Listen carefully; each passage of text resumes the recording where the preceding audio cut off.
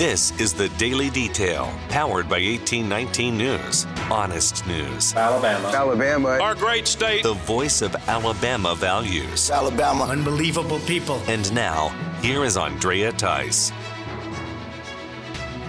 Alabama will be experiencing some above-average temperatures for the next several days. The weekend will be in the 70s, having already hit a temperature of 79 degrees this past Wednesday, which matched a record high temperature set back in 1978.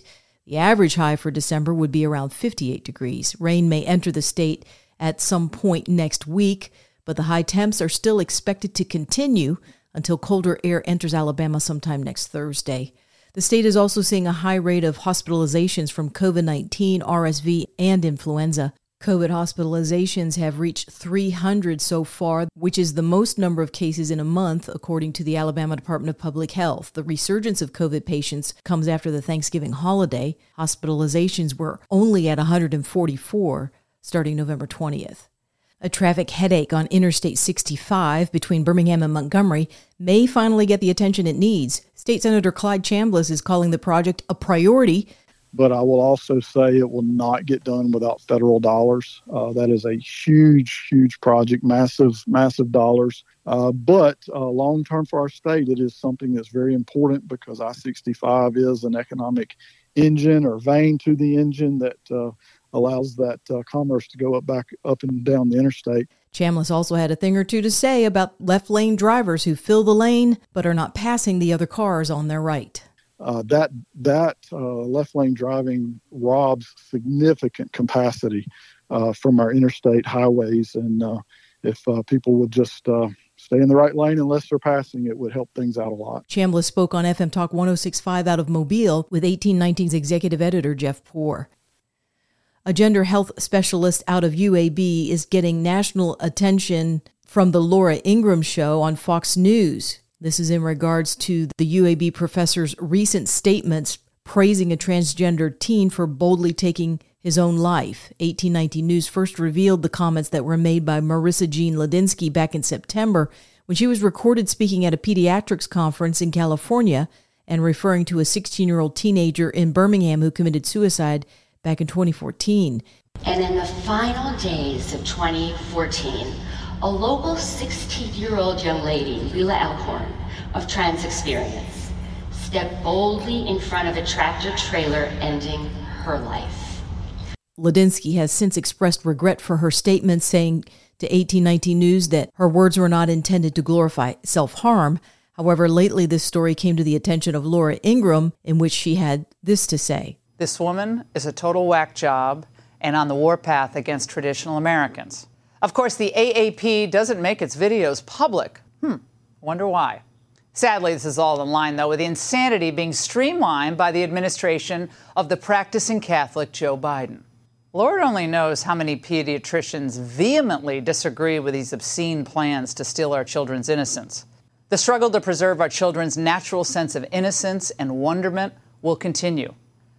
And we must never, ever allow ourselves to be intimidated by all those people with titles and their advanced degrees or government positions. After all, look at what they did with COVID. The lies, the cover-ups, the character assassination of brilliant doctors, and the same dynamics are at play here. But now, we're on to their game.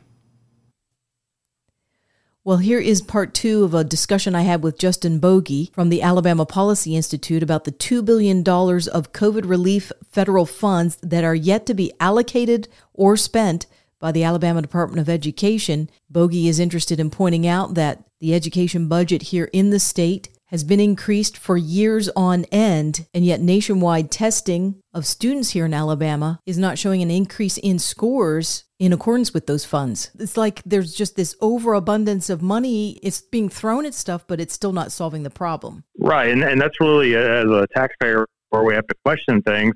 You know, if it was all working great and we had the best education in America after spending all this extra money, then maybe that's one thing, but that's not where we're at. So clearly, you know, money isn't the problem. It's not fixing things. We need to look at other options. You know, how do you give children the opportunity to go to any schools that they want to go to and really get a better quality of education based on their specific needs? How do you attract new and retain well-qualified teachers in Alabama? And again, just obviously throwing money at the problem hasn't solved that. So, I think we need to have a broader discussion about what are the structural changes that need to be made and how can we really get to the root of some of these problems instead of just assuming that money's going to fix it when, at least over the last 20 years, that hasn't been the case. Yeah. Bogie is the Senior Fiscal Policy Director at API. For more in-depth stories affecting the state of Alabama, go to 1819news.com.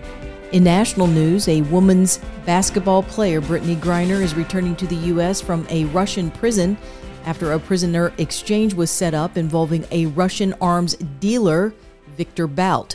Griner was serving a prison sentence that was handed down from a Russian court regarding drug possession. The Russian arms dealer is often referred to as the merchant of death for the sales of weaponry that he made to countries who hate the U.S.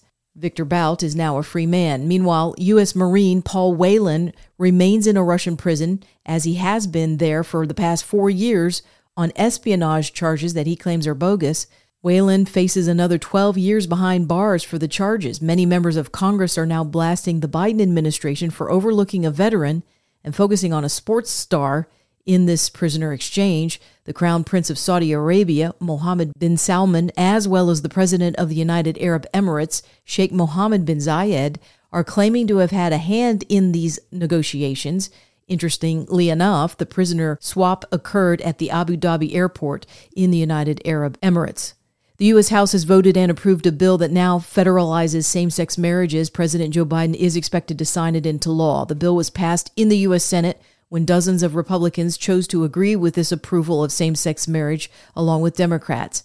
Democrats were quick to introduce the bill this year following the overturning of Roe v. Wade, when the abortion issue was sent back to the states to determine if they want to allow for abortions or not. This federal bill will force every state to recognize same-sex marriages. How exactly this will affect churches and religious organizations remains to be seen.